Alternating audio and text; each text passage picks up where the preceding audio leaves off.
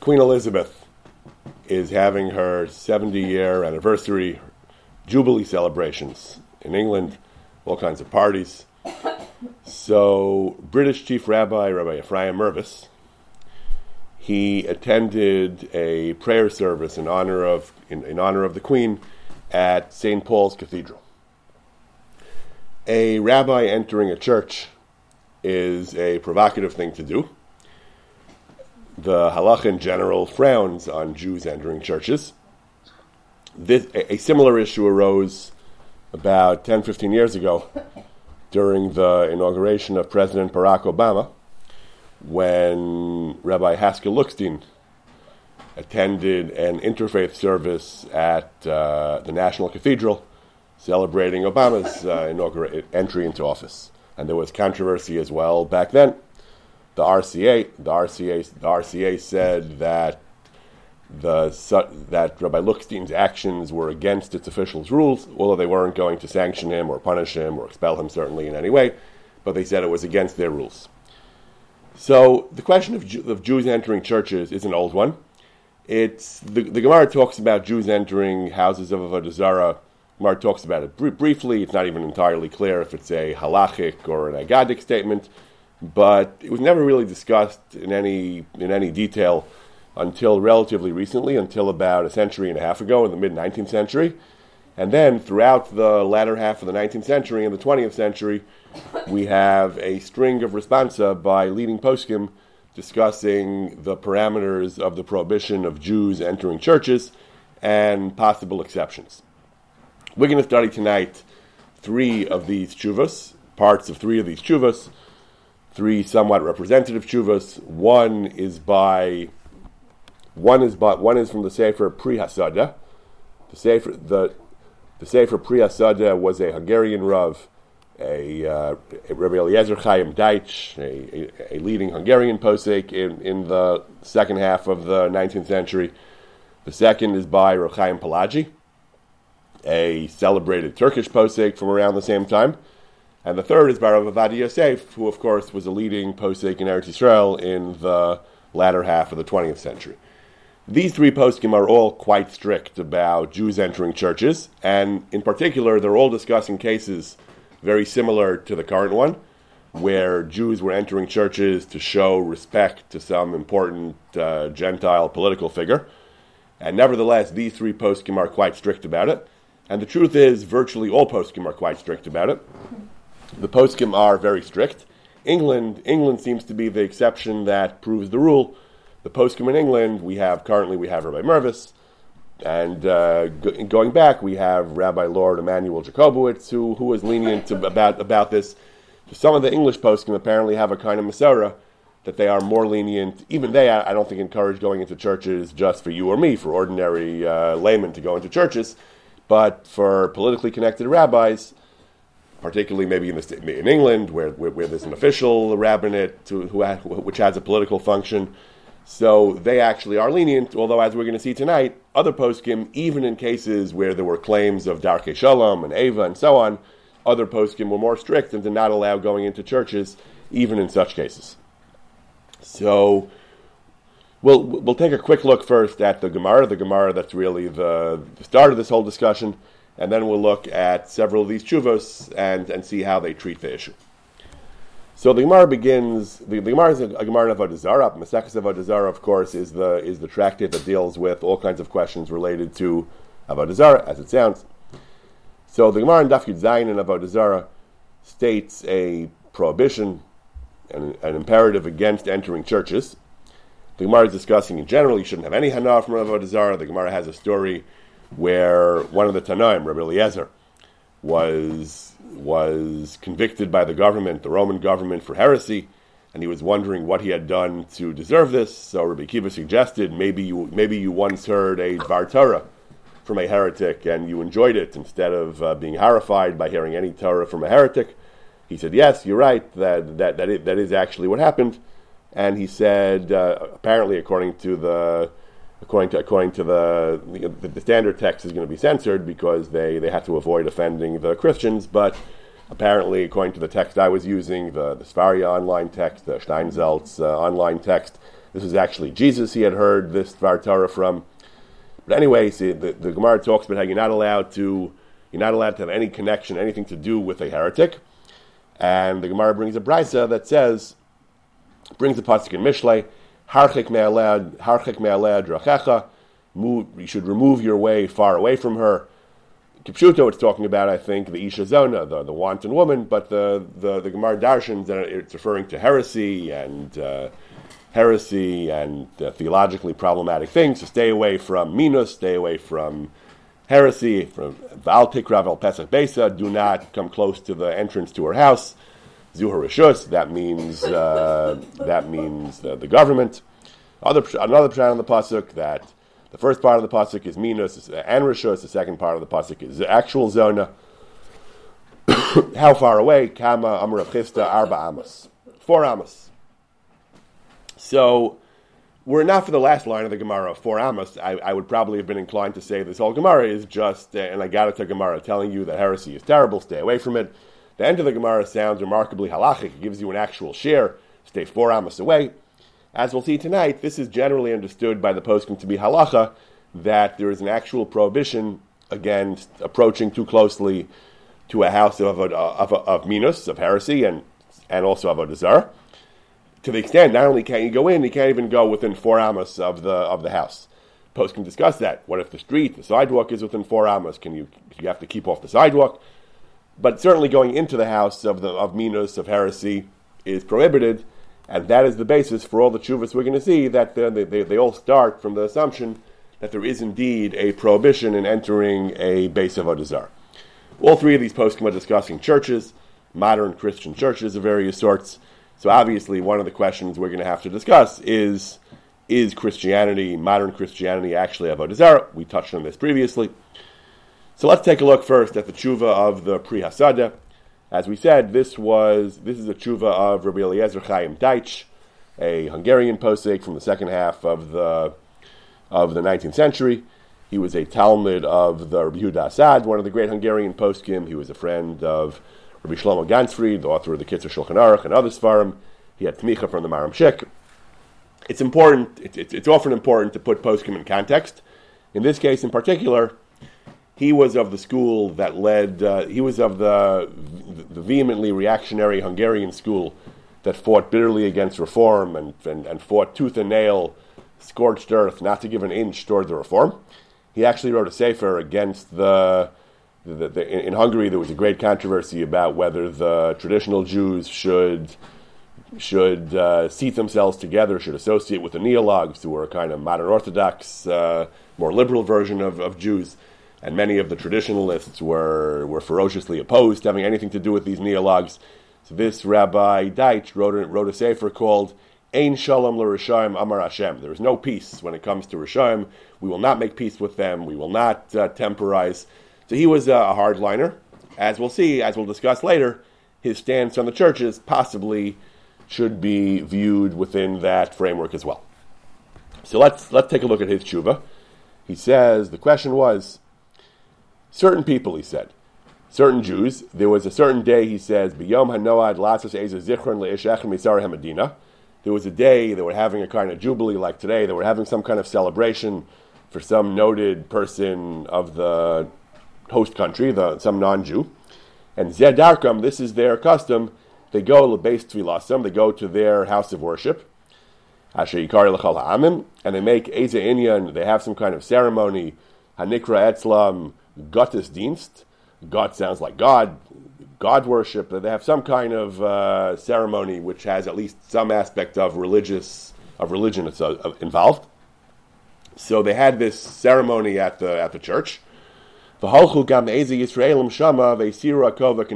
Some Jews attended this ceremony, and they removed their hats. As the Christians do, they take off their hats in respect for their religious observances. As we've discussed in the past, taking off hats was a controversial issue for Jews. In the early sources, in the Gemara and the Rishonim, we find that wearing a hat is good. It's considered a midas chasidus at least, maybe even a chiyuv, to wear a yarmulke, to machlokes, whether it's a midas chasidus or a chiyuv. The Sfardim often took it as a midas chasidus, so if they felt it was difficult, they often don't wear a yarmulke. Other poskim of the Ashkenazim in particular felt it was a chiyuv. But either way, it started out just as a way of showing Yirah Shamayim, that covering your heads is a way of feeling the awe of the Shechina and so on. But eventually the Taz and Ashkenazic poskim argued that since the Christians take off their hats, and that has at least a possibly religious significance, it becomes an issue of Chukas HaGayim that we have to dafka leave our hats on. The Mishnah Berurah brings this, that even if originally it was not a chiyuv, it may have become a chiyuv according to some poskim to keep the hat on. Other poskim disagreed. Other poskim said, as we've noted in the past, that there's no issue of chukas hagayim if it's something that as we discussed recently, there's no issue of chukas hagayim if it's something which is done for sensible reasons. It doesn't have any idolatrous or pagan or superstitious meaning associated with it. It's just a convention of showing respect. But some Ashkenazic poskim, beginning with the Taz, felt it actually was an issue of chukas hagayim. The Pri Hasada is not really going to focus on taking off the hat, but the subtext here is that he felt that was also an unwarranted concession to the minhagim of the Christians. So these Jews justified attending the ceremony. V'nasnu tam l'divrayim. They rationalized what they had done. They said, in this church, in this house of worship, there are no crucifixes. Lo hayut slamim. And therefore it's okay. If there's no cross, then we're allowed to enter the building. That's their assumption. Now, this person asked, the Pri Hasada asked Rabbi Deitch, is this correct? Are they right that you're allowed to enter a church if there are no crucifixes in the building, in the room they're entering? Says the Pri Hasada, they are quite wrong. There is no such thing. It's usher to go into a church, he says, and there's two things wrong, he said. First of all, going into a church per se is usher. Second, he's going to say it's an issue of chukas hagayim, of imitating the ways of the non-Jews. But he begins by discussing the issue of going into the church. It's a form of avodah zarah, he said. It's not actual idol worship, but we have a concept of abizrayu avodah zarah, kind of ancillary things which are adjacent to avodah zarah. That's also treated quite seriously as a form of avodah zarah for certain purposes. It might even be Hari Valyavra, as he's going to discuss. Going into a church, he says, is an abizrayu avodah zarah, and is absolutely asur. Particularly, he says, if they're doing it to show honor to somebody important, that automatically gives it a certain religious dimension, he says. Throughout Masechtas Avodah Zarah, the first parak, we talk about Yomei Dehem, the days that the non-Jews celebrate. Those are always presumed to have an idolatrous component because they thank their gods, they give prayers to their gods. That's what we do today too. After Jubilees, after celebrations, there are prayer services. That when they're really happy about something, when something really important happens, they introduce a religious dimension. See, it might not be primarily religious, but it has a religious component. It's absolutely asur, he says. Who cares, he says, ma bekach she'ein sham slamim. Who cares that there are no crosses? Nevertheless, they're a modim la'alil shalahem. They give thanks and they give they acknowledge their God. He says when there is a crucifix, he says then it's asur, even if it's not a base of avodah zarah, even if it's a shul. If there's a symbol of avodah zarah, even going into a shul will be a problem. If somebody installs an avodah zarah in a shul, that's anyway a problem. So if we're talking about a church, a base of avodah zarah, that means a base tfilasam. That means even when there's no tzlamim, there's no statue, there's no icon, it's still asur, he says. That only when there's pikuach nefesh, he says, it's mavur, that only for pikuach nefesh is that possibly a heter to enter a church, but it doesn't matter whether there's a cross or not.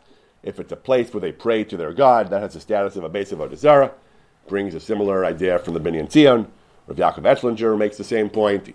He wasn't talking about entering the house, he was talking about converting it to a shul, but he makes the same point. It doesn't matter if they brought in actual avodah zarah or not. If it's a house that is designated and utilized for serving their God or praying to their God, then it's asur to go into it. Doesn't matter if there are crosses or not.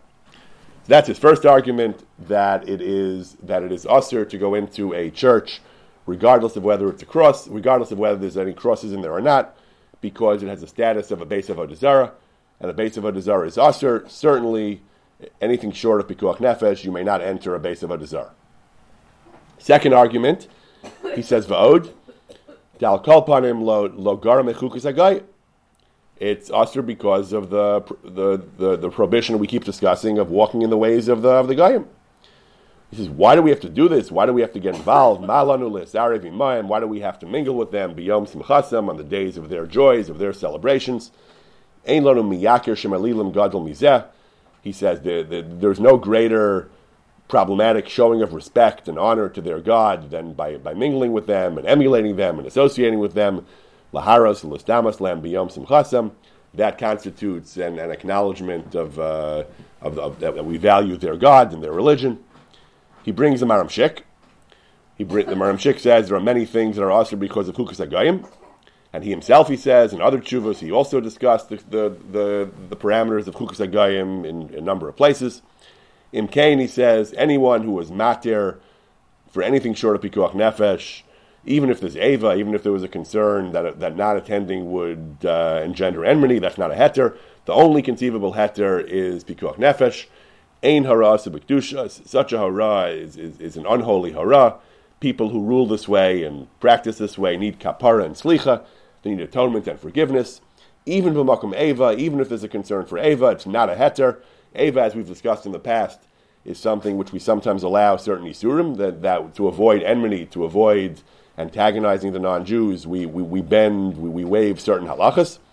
But this, if it's actually a bizrayo d'avodah zara, that's not something that's negotiable. We can't allow even something which is only adjacent to avodah zara.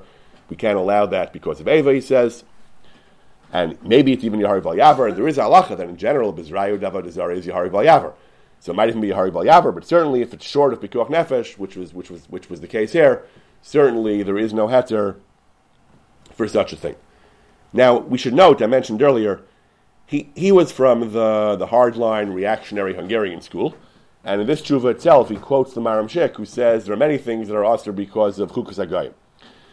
The Maramshik indeed does prohibit many things because of Chukas HaGoyim, and there are contemporary poskim, later poskim, who argue that he went a little too far, that in his zeal to combat reform and assimilation and people who were watering down Judaism, he tended to... He sometimes stuck the label of Chukas HaGoyim onto things that were not strictly usher because of Chukas HaGoyim. So, for example, the Maramshik has a fiery tshuva denouncing the use of non-Jewish names, any name other than Jewish names. Just looking at our participant list tonight, a number of us use American names. So Maramshik says usher deraisa to use a Western name. Says Rav Asher Weiss, really? It's Asr Midaraisa to use, because of Chukas HaGoyim, it's Asr Midaraisa to use a Western name? The Gemara is full of Persian names. What do you think Zutra is, or Papa is? What do you think Hyrcanus and Tarfon? What do you think these names are? Rishonim had non-Jewish names. Moshe ben Maimon, what kind of name is Maimon? It's obviously an Arabic name. Maggid Mishnah's name was Vidal, which is some kind of, it comes from Vidal, the Latin form of Chaim. The Jews always use non-Jewish names. In the Gemara, the Gemara talks about shtaros that was signed by the Jews in Chutz La'aretz. It says rove of the Jews in Chutz La'aretz, rove of their names are the same as the names of the non-Jews. It wasn't even names like today, where we have names that are typically. Maybe it was or it wasn't. Today it's very common that Jews who use Western names have names which are commonly Jewish. Max and Sam and. There were a lot of names which were commonly Jewish, even though they were Western names. Irving, there were a number of names which were widely used as Jewish names, but the Gemara says Shemos Yisrael Shebechutz La'aretz. Most of their names were like the names of the non-Jews. So throughout the Doros, Rav Asher Weiss and Moshe Feinstein and others have pointed out, it is an incontrovertible historical fact that Jews frequently use non-Jewish names. So how can the Maramshik possibly claim that using a non-Jewish name is usher because of Chukas HaGoyim? Says Rav Asher Weiss, obviously, that we should take this with a little bit of a grain of salt, he says.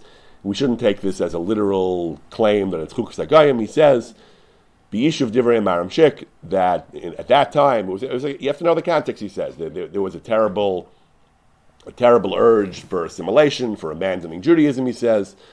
And therefore, the heroes of traditional Judaism had to draw a line in the sand and take a hard line and say, this is usher, everything is usher. They had to take a kind of extremist, take no prisoners approach. But Mikra Din, of course, using a non-Jewish name is not Chukas HaGoyim. Rav Adi Yosef makes a similar point about Rav Shlomo Kluger, also from that period. Rav Shlomo Kluger says that the traditional Jewish method of carrying human remains to burial was like we do it today, or at least in a ritual few steps where we carry the casket by hand. But when they introduced hearses that were carried by horses, so Rav Shlomo Kluger said it's usher for a Jew to do that because that's what the Christians do. So that's chukas hagayim. Says Rav Adi Yosef, of course not. As we discussed recently, anything that they do which is a sensible and rational custom, which makes sense, it's just a way of showing cover for the mace, of making our life easier. Of course, there's no issue of chukas hagayim. He says again, Rav Shlomo Kluger said chukas hagayim. Rav Adi says many poskim said it was fine, and if Rav Shlomo Kluger said it was usher, he must have meant it was just a kind of a point he made in the context of the battle against the reform. But we shouldn't say that it's actually literally usher because of chukas hagayim. So the point is, I'm not going to go so far as to say that the Pri Asada meant this as well, that he meant going into a church is not really usher, it's just a question of chukas hagayim. But the point is, he's quoting the Maram Shik, he's quoting others who were very quick to say chukas hagayim. We have to bear in mind that the context there is important. At least some of these tshuvas of chukas hagayim may have been written at a time where there was felt to be a grave danger in allowing even relatively innocent forms of assimilation, but not necessarily that these are absolutely strictly asur as chukas hagayim. I'll call upon him the Pri Asada, Rav Deitch. He says that going into a church to celebrate, to commemorate an important day in the life of a non-Jewish figure is asur both as a form of avodah zarah, abizrayu de avodah zarah, as well as chukas hagayim, he says. And therefore he concludes that short of life-threatening danger, short of pikuach nefesh, it's absolutely asur. Eva doesn't matter. Eva is a heter in certain cases, but not when we're dealing with things as serious, as grave a prohibition as abizrayu de avodah zarah. Even if there would be pikuach nefesh, he says, it's not so clear that there's a heter, because he says, first of all, he says that some people say that there's a famous idea that goes back to the Rishonim of Ashkenaz and the Ramah, that non-Jews are not commanded with the prohibition of shituf, of having multiple gods to Christianity, as long as they have the real God as well, adding in the Father and the Son and the Holy Ghost, adding in other entities is not so bad. That's the machlokes, he says. And Bal Kalpon, even if there would be pikuach nefesh, he says, it's not so simple to be matir because it's a bizrayu d'avodah zarah. Certainly, he says, in our case, where there's no pikuach nefesh, shtayim ros asu, they're doing two things wrong. It's an issue of a bizrayu d'avodah zarah and chukas hagayim. Who knows? This may have caused thoughts of avodah zarah. He says people saw the glory and the beauty of the avodah zarah. Oy l'dar shekach also b'yamav. Woe is to a generation that such a thing occurs in that time. To matter such a serious issue, he says. B'vadai tzrichin kapara gedola. Certainly, they require great atonement. Anyone who has kisas yirah shamayim has to sanction himself and has to make sure this never happens again. And then Hashem will be mochel him because he made a mistake. But certainly, you have to acknowledge and accept the severity of the isser, commit yourself to never doing it again, and then you can get some kind of kapara. Rabbi, when he says Abizrayu, that's like a pertinence or an accessory for somebody who's so fire and brimstone. Isn't that mitigating that it's not exactly? It's like an accessory of avodah zarah. Right. So Jason is pointing out that he himself does not claim it's actually avodah zarah. And I think that's true because the Gemara is pretty clear that to actually do avodah zarah, you have to actually engage in worship. Pretty much, there's no isser of avodah zarah if you don't worship. If you say that avodah zarah is beautiful, if you say I love the avodah zarah, those are certainly repugnant things to say. But those things, if you don't actually worship, pretty much you can't. It's not called avodah zarah. You have to do either offering a sacrifice or bowing down, or if you accept it as God, you say, you are my God, that's considered a form of worship, but you have to actually worship. So pretty much anything else, other types of things, Hanar from Avodah Zarah maybe, or other types of Isurim that, yes, I think appurtenance is a good word, that these types of Isurim, entering the house of Avodah Zarah and so on, he's going to agree that you don't actually violate the second commandment, Lo Yeh Lecha Elohim Acherim, Lo Tishtachov Elohem, Lo Sa'avdim. You're not actually violating the core prohibitions of Avodah Zarah. The Gemara dashens is from Pasuk Mishlei, Harchik Mi Pesach Beisa. So I think even he's going to agree it's not strictly Avodah Zarah.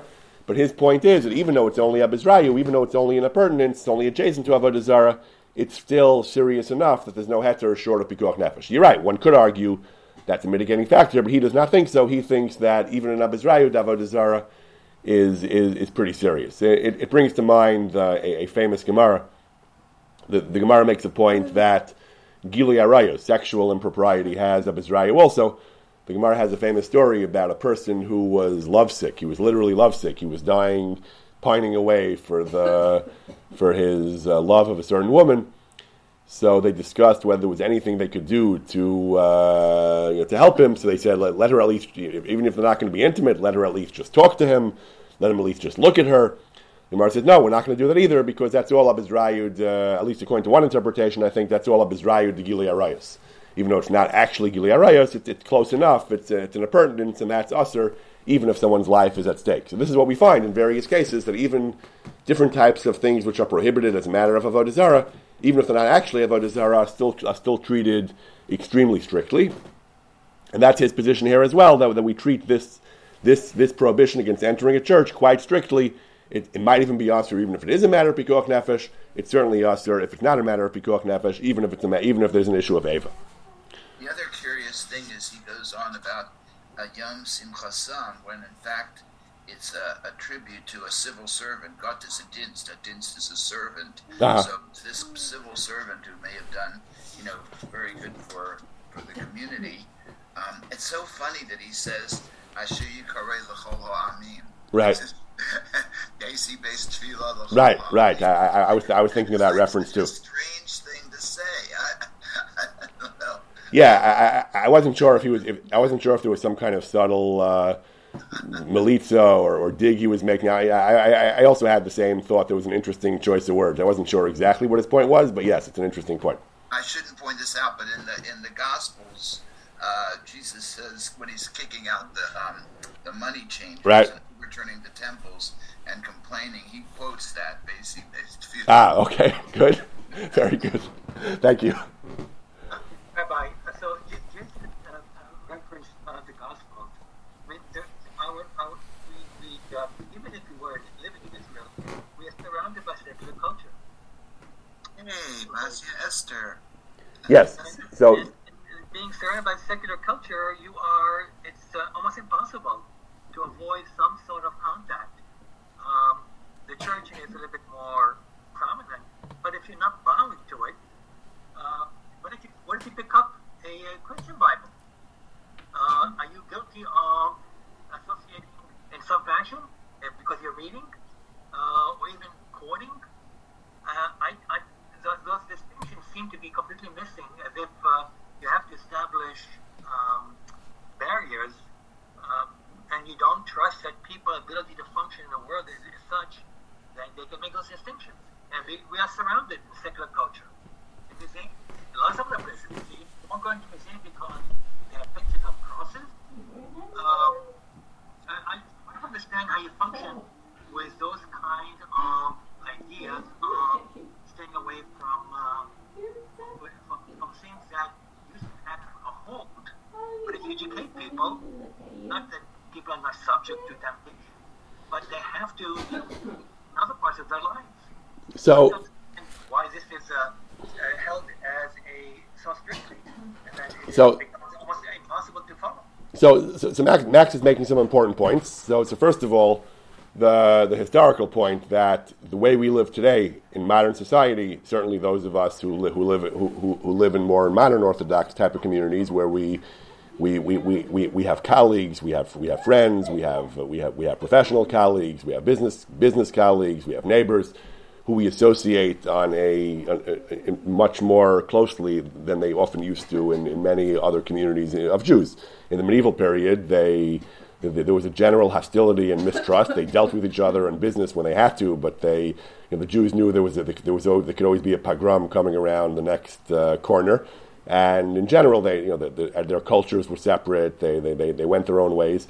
The way we live today, it becomes more challenging, sometimes more difficult in certain ways to be as separatist as they used to. That being said, it's not actually all that difficult, as you noted. It's not actually all that difficult for Jews to avoid churches. We're not going to get into all the modern questions. One of the most commonly discussed modern questions is things like voting. In America, voting is often done in churches. So various contemporary poskim discuss going into a church to vote, the basement of a church, that's not the sanctuary. I have a quote in the handouts from Rabbi Bleich where he deals with this briefly. He says, the basement, the anteroom, the gym is different than the sanctuary. It's very common in New York and other places to go to use the auditoriums in churches. Rav Bleich is not entirely willing to be lenient, but he says there are anecdotes. He shares my father's reluctance to quote from undocumented anecdotes, but he says there are enough of them to be worth mentioning, that they didn't consider it a base of Avodah Zarah. So Rav Bleich is not willing to go out and flat out say it's mutter, but he says this basis for leniency. Rav Moshe Sternbuch has a tshuva, it's not on the handout, but Rav Moshe Sternbuch has a tshuva back in South Africa. He says what to do about voting in a church. It's so there are certain cases where we have more of a need to go to churches than maybe they had to 400 years ago. But this particular issue, for most of us, can go through our lives without having any great need to go into churches. Those who like touring, those who like art, will sometimes be faced with dilemmas about going into a church to view the art, or going into a church or viewing church art, or so on. So we're not going to get into all the details of this question about what to do. Max also mentioned questions about reading the books of the non-Jews, including their religious works. Both Jason earlier and I, in other contexts, frequently, we've quoted the New Testament and so on. So that's another topic about that's another topic for another day, maybe, about quoting the books of Avodah Zarah. Does the idea of Chachma B'Goyim Tamin extend to the religious works? Is there value in studying the religious culture of the non-Jews if you're doing it with a clear understanding that this is not our religion? That's a topic I'm going to leave for another day. But at the end of the day, the halacha is that, on the one hand, as I noted in the beginning, this is not, when you learn the Gemara, you might not even think this is a strict halacha. It sounds almost agadic about staying away from minus and so on. Yet, I admit, when this first came up, when I first became aware of this question 10, 15 years ago, I was also a little surprised that the poskim took it so rigorously and as such a literal halacha. But they do. The fact is they do. As we're going to see tonight, there are a number of tshuvas of poskim who consider this a pretty black and white halacha. Ramosha Feinstein felt it was usher.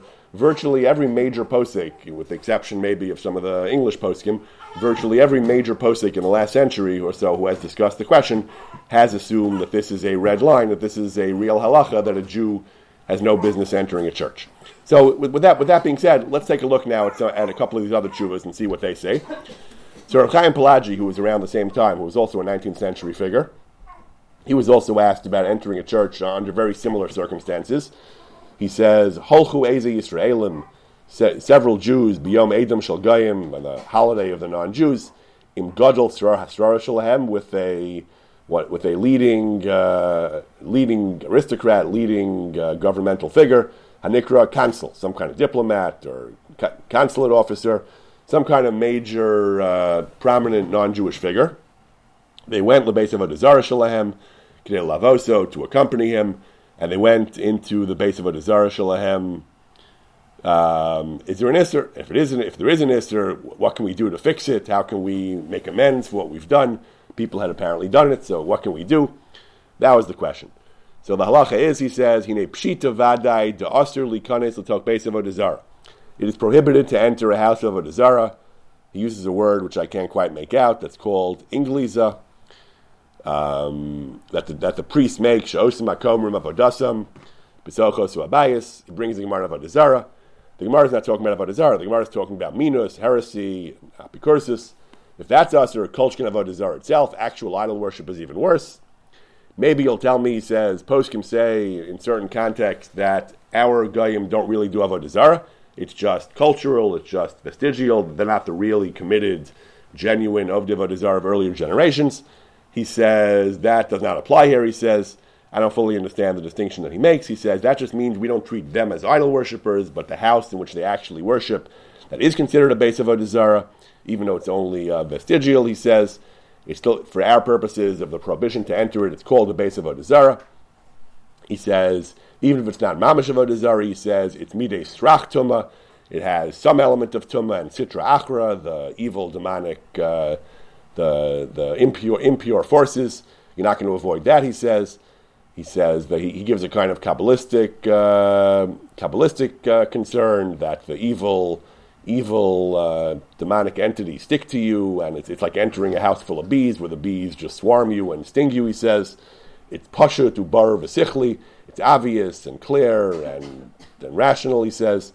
And what should you do if you go into such a place? He said, tzricha tvila. You should go to the mikvah to purify yourself. Umalkus, and you should be flogged. I'm not sure if he means really painful flogging or just some kind of ritual ones like some people do before Yom Kippur.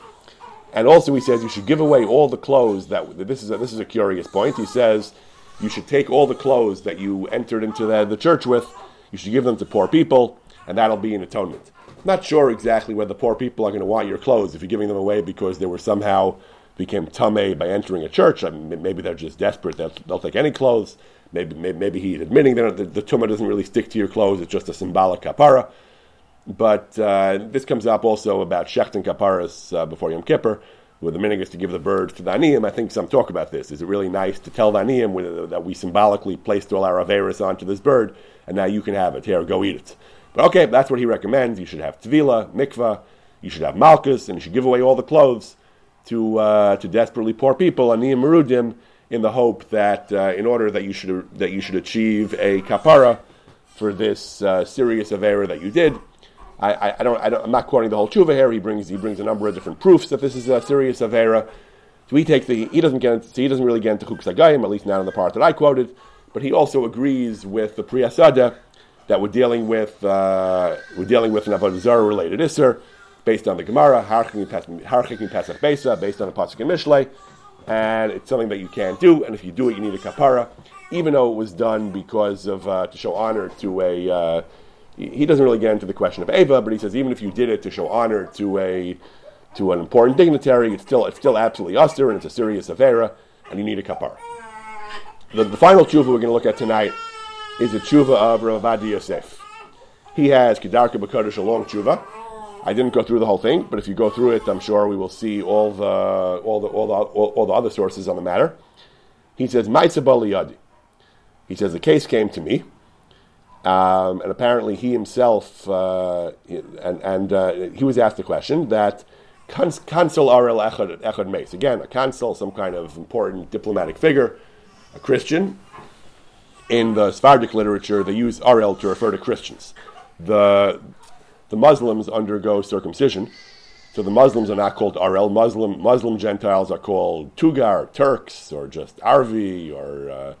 But Christians, the uncircumcised Goyim, are called Arel. So a Christian, uncircumcised, Gentile diplomat died. Uminhagam, the custom of the non-Jews is, they bring him to Knesiyah Shalahem, they bring him to the church, and the Komrim are Mispalim Alav Sham, the priests say prayers for him. V'nispakashti me'rav harashi mitam melech liyatzig. He says, I was asked, apparently Rav Ovadia himself was asked to represent the chief rabbi at the funeral. The official chief rabbi, the government appointed chief rabbi, asked Rav Ovadia to be the official rabbinic representative at this funeral. Uli kanei shamad gemara tekes, to enter and remain there till the end of the ceremony. And why? The reason was it's important to preserve good relations with our RL neighbors. So can we do this? The Amar Shekain Hayinogin Kamarabanim, and the local chief rabbi told me that this was a well-established custom of many rabbanim. I mentioned the rabbis of England, but this rabbi claimed, I don't know what country this was, but this rabbi claimed it was a common custom. So I decided, Rav Ovadia says, I will examine the matter. I'll decide I will try to ascertain whether there's any heter for this. So he goes on. He brings several pages. His conclusion is, Zos Taras Ha'ola, the conclusion is, She'astir laleches l'knesi yasim. It is prohibited to enter their church. Even if it's a matter of Darchei Shalom. Certainly, he says, in a case like this, or the case where it's not Darchei Shalom, just because you want to be friendly to them, he says, that's not Darchei Shalom. Darchei Shalom is a more serious thing, that we need to do this to preserve friendly relations. Just because you want to curry favor and you want to flatter them, that's not Darchei Shalom.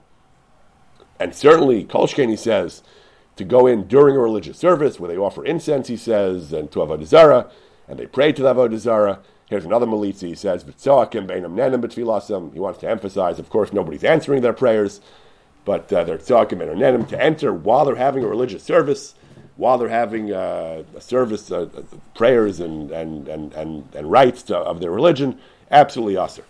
Even a private citizen couldn't enter. Kal v'chomer l'rav b'Yisrael she'elech l'sham. Certainly for a rabbi to make an official visit in Pamalias Misrat HaRabbanut with all the pomp and dignity of an entourage of his rabbinic office, and b'talboshes rishmis in his official rabbinic garb, uv'glima d'Rabbanan in his rabbi dress. Vadei sheish b'zachas b'shalom chilul Hashem. This is actually a chilul Hashem. Some people, some more progressive thinkers might say it's a kiddush Hashem to show that we can get along. Rav Ovadia says it's a chilul Hashem. And v'tzarich l'is'azer, maybe you're telling me it's a minhag, that other Rabbanim did it. I don't care, Rav Ovadia says. Tzarich l'is'azer b'chol oz, we have to gird our loins to fight this with all our strength. Levatel ha-minhag harat, to abolish this so-called minhag, this evil minhag, shu osios gehenim. This is the point I never tire of making. Sometimes we talk about how a minhag is chas v'shalom to challenge a minhag. In Yisrael, if they're not neviim, they're bnei neviim. We have no right to we have no right to be skeptical of an established minhag. Minhag mevatel halacha. When poskim don't like a minhag, they say minhag osios gehenim. How do you know when we say one, when we say the other? Halacha is an art, not a science, and we're not going to get into that tonight. But in this case, Rav Ovadia feels that this minhag is osios gehenim. If there is such a minhag, it's osios gehenim. No way, no how, it's asur. And even though normally we have to have respect for other Rabbanim and deference to the practice of others, he quotes a Gemara, "B'makom sheyesh chilul Hashem and cholkin kavod l'rav." When the stakes are high, when it's a matter of chilul Hashem and a serious isur, we can't defer to other Rabbanim. This is asur, Rav Ovadia says, and there is no heter. But he's actually saying the osios gehenim because it's literally minhag spelled backwards. Right. It's the same letters spelled backwards. It's minhag osios gehenim, gimel mem nun hey gimel hey nun mem. Right. So these are three fairly representative tshuvas of the poskim of the last century and a half or so. That being said, there are some holdouts. The Rabbi Haskell Lookstein at Obama's inauguration, Rabbi Mervis now. Rabbi Mervis is following Rabbi Lord Emanuel Jacobowitz. Rabbi Jacobowitz wrote about it in a book of his. He said in his letters, he writes that he consulted the London Beis Din, and his practice is occasionally to attend church services, not just enter a church, but actual services on royal and state occasions. He does not actively participate, he says. He doesn't wear cap and gown. He says he says again, I cannot take an active part in a religious service. That's understood, but he does attend the service as a representative of the Jewish community without wearing canonicals. I guess you have to be a British Jew to know exactly what canonicals and cap and gown are. But and he does not officiate, but he does attend in his official capacity as a representative of the Jewish community. So this would seem to be something of a das yachid. As we said, Rav Ovadia also mentions that they told him there were some Rabbanim who had this minhag, so it's not unheard of. There were some Rabbanim who did it, but by and large, most of the major poskim who wrote on the subject were not pleased. Everyone from the Hungarians and the Turkish Svardim in the 19th century to the American and Israeli poskim like Ramoshe, Rav Ovadia Yosef, and others in the 20th century. By and large, the normative position is that it's problematic, even if it's a question of Darkei Shalom. There are arguments to be made to allow it, but at the end of the day, the general consensus of poskim is that it's asur, but it's not quite unanimous. And as we've said, there have been some Rabbanim, in particular in England, who have been lenient on this question.